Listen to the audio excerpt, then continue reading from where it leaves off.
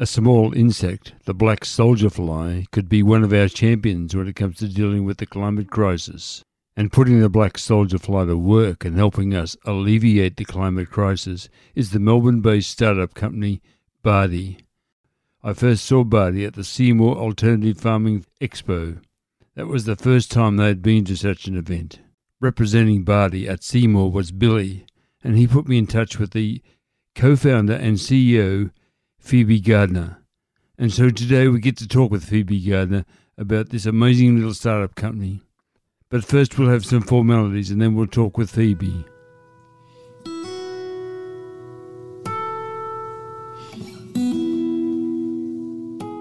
Welcome to this latest episode of Climate Conversations. I'm your host, Robert McLean, and I'm coming to you from Shepparton in Victoria, Australia, from the lands of the Yorta Yorta people. Yes, the stolen lands of the Yorta Yorta people, and I pay my respects to their elders, past, present and emerging. I've been involved with the practical side of the climate conversation since the early 2000s. That's attending lectures and reading whatever I could find. And although the public interest has broadened as the years have passed, it became apparent to me a few years ago that much more needed to be said. And it was important, terribly important, that we were making much more noise. Unsure of what to do to reach more people, I decided to try my hand, or should I say more correctly my voice, at podcasting. And what you're listening to now is the result of those efforts. There appeared to be a great silence about the climate crisis, and this podcast is an effort by me to increase the volume of my voice, and so help end that silence. Fortunately, it was not as silent as I had thought, as many other podcasts were beavering away and were attempting to alert the world to the climate crisis. And several months ago, I was found, so to speak, by Mark Spencer from the Climactic Collective. Music for this podcast comes courtesy of Music for a Warming World, a Melbourne-based group, and you'll find a link to that group in the episode notes. I trust you'll enjoy this episode, and if you do, please feel free to share it with your friends. I know nothing about Bardee fragrance. I saw it at Seymour, but that was it. So can you tell me something about Bardee? Yes, absolutely. At Bardee, we're transforming food waste into protein and a rich organic fertilizer using a really special insect called the black soldier fly larvae. How did you get involved? My partner, Alex Arnold, and I founded Bardee at the end of 2019. And we did that by joining a startup accelerator at the University of Melbourne. And we were really fortunate to be given a small 60 square metre space at the University of Melbourne Horticulture Campus in Burnley.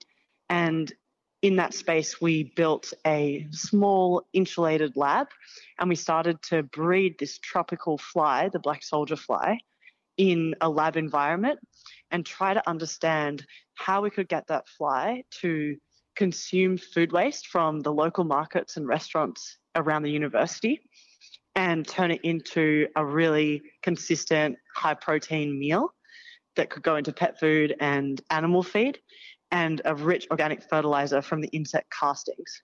Tell me something about the black soldier fly. Like, I know nothing about it. Is it native to Australia or is it just all over the world, or what's the story? Yeah, the black soldier fly is pretty much ubiquitous across the world or anywhere that's somewhat tropical. So in Australia, you can find native or not native actually, but you can find groups of black soldier flies anywhere north from Sydney, and they're originally from Florida. So they travel around due to global shipping. You don't hear about them much though, is because they're a non-pest, non-invasive species. So they don't impact crops and they don't bother livestock or animals.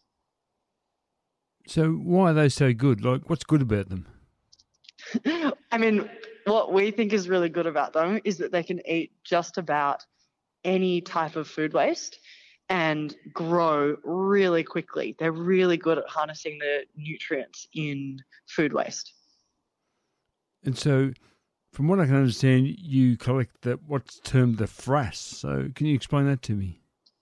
Yeah, so frass is like a technical term for insect castings. In our case, it's specifically this fly larvae castings.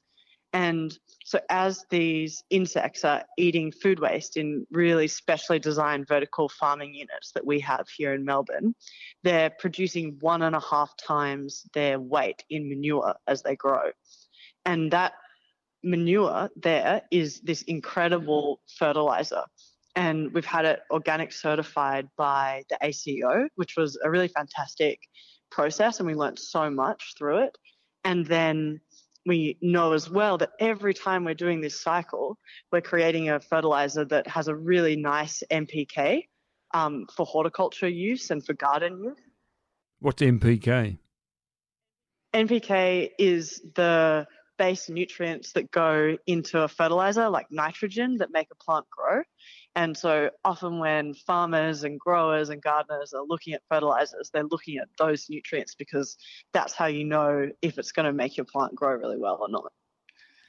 So how long does a black soldier fly live? They live at our facility, the cycle is 7 days.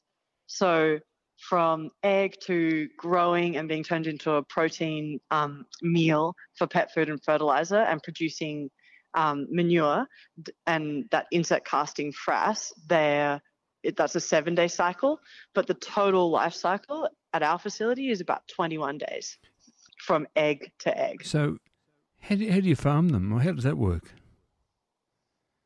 Yeah, well, it's sometimes it gets all a bit complicated, but we try to make it as simple as possible at Bardee. So we have a large facility. It's about 2,500 square meters where we have 8 different labs. And each lab looks after a specific life stage of the black soldier fly larvae and fly. And we're able to look after it and make sure that it's getting everything it needs to grow really healthy, to create this great fertilizer and really nutritional protein during that time.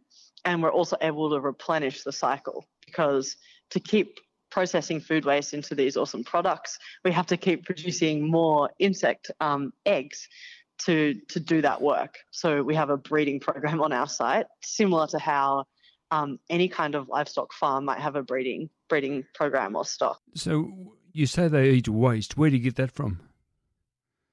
At the moment, our waste comes from all over Melbourne. So it can come from supermarkets, the big markets like Vic Market and the markets out west, market gardeners directly, food manufacturing operations nearby us in this industrial area, and all the way through to food courts. So we've actually partnered with a whole host of the large and small waste logistics companies. So they're the trucks that are picking up organics waste from buildings and other locations, and they bring it to our facility to tip it so we can transform it. Say, for argument's sake, I've got 100 kilograms of old bananas. What do you do? How do you work with them? Well, we process up to 10,000 kilograms of food waste every day here at this facility. Wow, every day. That's amazing. Yeah. That's amazing. So it's grown really quickly, and I think it's because so many people really want to be not sending food waste to landfill. So if you had 100 kilos of bananas or 1,000 kilos of bananas, you could contact us and we'd be able to help you connect to a waste logistics company that could get the bananas to our facility. Or if there was a really large food waste supply and that needed to be, something sustainable needed to happen with it instead of it going to landfill or sitting in a pile somewhere breaking down into methane, we would be able to establish new facilities. And that's what we're working on now. How do we get ourselves closer to more of these large stocks of food waste?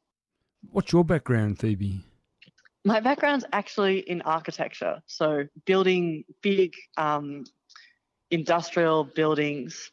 And so I learned a lot about how to manage projects and build things that work as quickly as possible early in my career. And now I've been working with my co-founder, Alex, who's an insect geneticist, to build up this first large facility for Bardee and start to grow this solution so that we can really get food waste out of landfill and make these amazing products that people really find valuable and useful.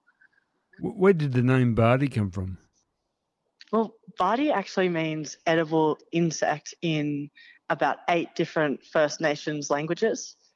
What Alex and I really wanted to represent was that while we use a bunch of tech to do what we do and manufacturing automation and all these things, the idea of having insects in our food cycle, recycling nutrients back into the food system, is actually not a new idea at all. And First Nations people have developed incredible agricultural technologies over tens of thousands of years that include insects and working with insects.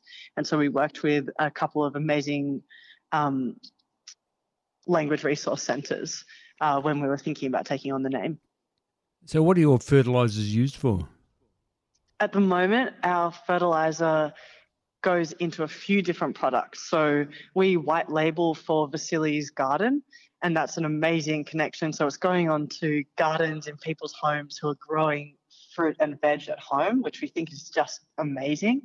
And then it also is going into some products for companies like Plant Runner, and it's going on to people's houseplants in the city and in other areas. And then finally, directly, we sell to a lot of farmers in the horticulture space. So we sell our own branded fertilizer, which is called Superfly. And with that one, it's either in bulk bags or in pillow bags. And we send out pallets or truckloads to lettuce growers, berry growers, native flower growers every day. And that's going on crops that's turning into food that people are buying at markets and supermarkets. And then the final one is we've just stepped into some tree forestry projects. So supporting Telstra, and this was in the AFR the other day, to plant 100,000 trees for a carbon offset project where we're fertilising and trialling to fertilise the trees with our organic fertiliser. Your product says, or your website says, Bardee will reshape the global food system. Can you explain that to me? Yeah, well, I mean, it's our hope that the whole food system can become more sustainable. We know that today about a third of the food that farmers work so hard to produce ends up being wasted and often in a landfill where it breaks down and contributes to producing greenhouse gases and ultimately climate change. So what we're trying to do is get the most possible out of the food that is being produced so we can take that wasted food and get it back into products that can help us make more sustainable food. The highest level of recycling we can do to food waste is turn it back into food. And when we look at the UN hierarchy of recycling, that's the best thing we can do is turn it back into something that can be a food. And by using the insects, we can use the food, transform it into an insect protein that can go back in as feed for animals. And we just want to see much tighter, closer food networks to support food security and also sustainability across the board in the food system. What line of products does your product replace? So on the insect protein side, we're able to replace 100% of the meat in a pet dog food and ultimately deliver a pet food that's carbon positive. So feeding your dog can be equivalent to planting up to 5 trees per month in carbon offset. That's pretty impressive. Yeah, it's awesome. And we hope to do that with in the future with products like salmon. So you could go and you could buy salmon that's eaten insect protein instead of fish meal that's causing overfishing in our oceans, and it be a carbon positive piece of salmon. Like that's really what we're trying to create on the protein side. And then for our fertilizer, the fertilizer has a really nice NPK, so it can replace really good nutrients for growing plants and crops. So it can replace any organic fertilizer 100%. But what's really interesting, and I think is like the shift we all really hope to see, is that traditional farmers who use chemical fertilizers are starting to substitute a percentage of their traditional fertilizer with our organic fertilizer, and they're seeing really good results and making a cost saving while they do it. So we really want to see using organic fertilizer become more normalized, and we're really happy for people to include it even if it's just a small amount, if it reduces the total chemical fertilizers they need to put on their crops. Your website says we take food waste and transform it into an all-natural protein oil and organic fertilizers that offset CO2 emissions. Can you explain that for me? Thanks. Yeah, so every time we take food waste, it's not going to landfill. That truck was otherwise destined to landfill. And when the food waste goes to landfill, it gets compacted, and the way it breaks down into methane, which is a 30 times more potent gas than CO2. When we take it and we feed it to our insects in our vertical farm, we actually prevent the food waste being compacted, and we prevent all methane production. And it's not even us that do it, it's actually the insects. So the insects are in there and they're hungry and they're eating quickly. So they're constantly turning over the food waste as they eat it, which prevents it from compacting and prevents methane. So the insects do produce CO2 just like you and I do and everyone does as they breathe, but it's a really small emission compared to what happens when the food waste goes to landfill. What's been the acceptance of the idea behind Bardee? We've been really in stealth mode building out the technology. Even for us, we really wanted this to work and we thought we might have a solution, but we didn't know if we could actually do it until just a few months ago. So we've only just started telling our story, and we went to our first alternative agriculture show, the Seymour show, just a couple of weeks ago. And we've been really surprised by how many people have been wanting to try it out and get on board.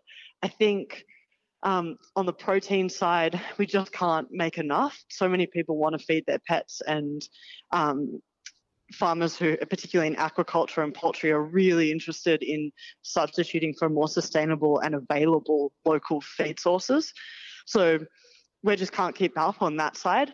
And then for the fertilizer, it's like we're trying to find its best space in the market, and we're really looking for different growers who would like to try it out so that we can learn together. Because, as I said, you can see we're trying lots of different things: lettuce, berries, flowers, even lawns and gardens. So we've still got a way to go to work out exactly where that fertilizer sits, and we're looking forward to working with a lot of growers as we do go on that journey. How big is your company? We are only 2 years old, and we were 4 people for a long time, but we were 11 people in September last year. And then, as I said, we've been running our manufacturing lines and everything every day now for about 4 or 5 months. And in that time, we've grown the team to 36. So we've got an amazing team from amazing experts in Australia, manufacturing jobs, but also scientists who've come from all over the world to work with us and this insect because they're excited about what we're doing. Yes, I looked on your website and you've got an amazingly young team. So can you explain that to me? Why is that? Is that because young people are enthusiastic and keen on the idea? We do have a young team, and we also have a lot of women in our team. We're over 65% women. Even with 36 people.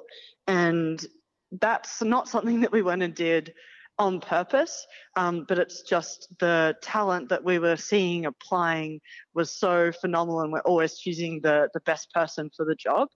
And so it's a very diverse team. We also have 9 different first languages in our team. And so I think by taking an approach of being willing to give young people a go at taking on a big job, who are ambitious and want to learn and are happy to receive feedback and learn quickly if they're being trusted, has been something that's really helped us move quickly. And then the other thing is we also have an amazing support network of advisors who've worked in agriculture and manufacturing and food safety for a really, really long time. And so we really work with and rely on their advice as well as we make decisions. Do you have competitors? Yeah, there's some competitors globally. So there's a company in the Netherlands called Protix that work with insects, and they have a large facility producing insect protein and fertilizer. It's really inspiring to see the uptake of the insect protein in animal feed and as well as their fertilizer over in Europe. And we think that's super promising and a really inspiring company. And there's another company in France as well who work with a different insect to produce animal feed. And they're called Yinsect, another amazing company building a big facility. So there are a few global players, and it really helps to have a bunch of people working on in an area, because it helps people become more aware of what's possible and the benefits as we all keep building out this market. No competitors in Australia?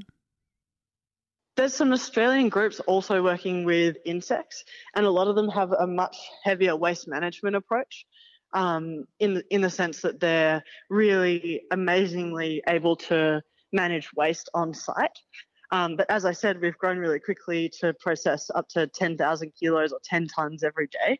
And the reason we're able to process so much is because we're turning it into this really consistent fertilizer and protein product. So from the start, we've had this really strong protein and fertilizer focus. And that's probably the difference in what we're doing, and much more similar to what's happening over in Europe in that sense. You got plans for the future? Yeah, we do. We're really excited to open Bardee's next facility next year, and we hope to grow in scale at that facility considerably. We have a goal to be processing 300 tonnes per day at that new facility, and that would allow us to divert and offset up to about 500 tonnes of CO2 every day. To offset that in carbon emissions, which is just incredible, and then also divert a meaningful percentage of food waste away from landfill. And when you take food waste out of waste streams, you also start to make other things more recoverable. A piece of plastic that's covered in food waste is hard to recycle, but a piece of plastic that's clean is much easier for other recycling companies to take on, and instead of it all ending up mixed up in landfill together. Phoebe, is there something else you'd like to say about Bardee?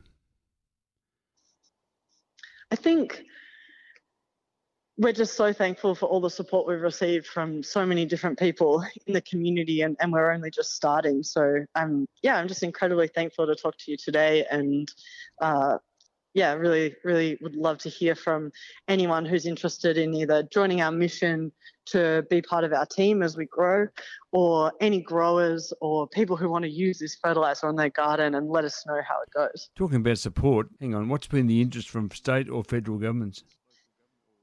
We haven't received any grant funding just yet, but we have been really supported by the accelerator programs and startup community that receives funding from the state and federal government. Now that we have this technology up and running, we're really hoping to engage more with government to see if we can have some support to grow this sustainable technology.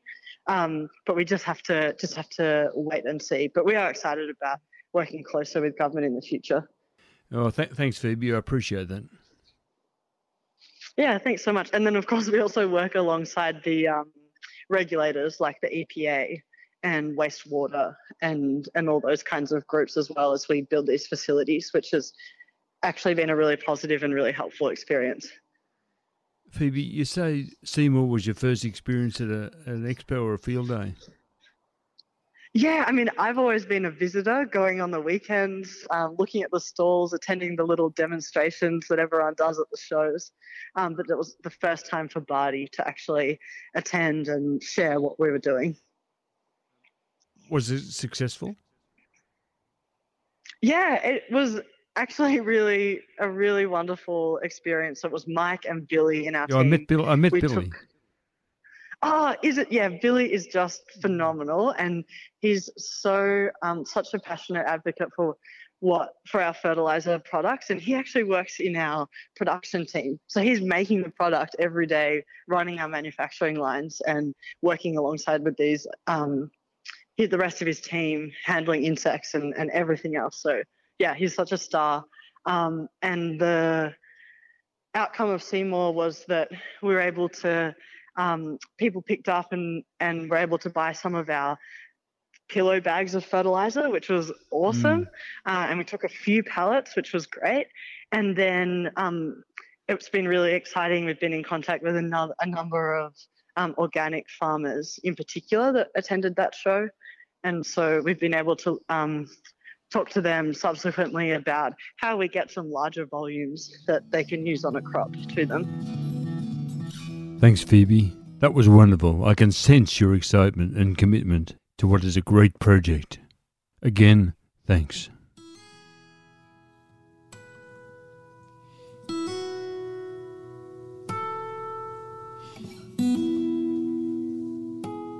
Climate Conversations is published with the support of the Mark Spencer published Climactic Collective, and is just one of more than 20 podcasts making up that collective. More about the collective and the associated podcasts can be found at climactic.fm. Music for Climate Conversations is from the Melbourne-based group Music for a Warming World. You can find a link to that group in the episode notes. Responsibility for Climate Conversations rests with me, but you could help with the questions, and if there is something specific that needs addressing, but the question is not being asked of whom it should be asked, please make a suggestion and send it to r.mclean7@icloud.com. Earlier episodes of Climate Conversation can be found at the Climactic website. Simply search for climactic.fm. Go to the Climate Conversations artwork, click on that, and there you will find all the earlier episodes. Beyond that, in all this climate chaos, remember just a few things. Put your faith in genuine climate science. Also, action is the best antidote to despair, and that, I must add, is one of the drivers of this podcast. And remember, be kind, for everyone you meet is fighting a great battle. That ends this episode of Climate Conversations. Thanks so much for your company, and until we talk again, please take care.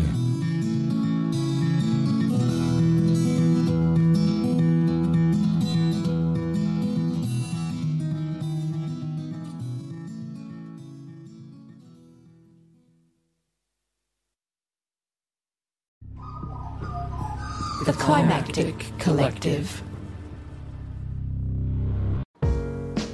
This show is produced by Hear Media, a boutique audio agency in Narm, Melbourne. To learn more and get in touch, head to hearmedia.studio. That's HERE media.studio.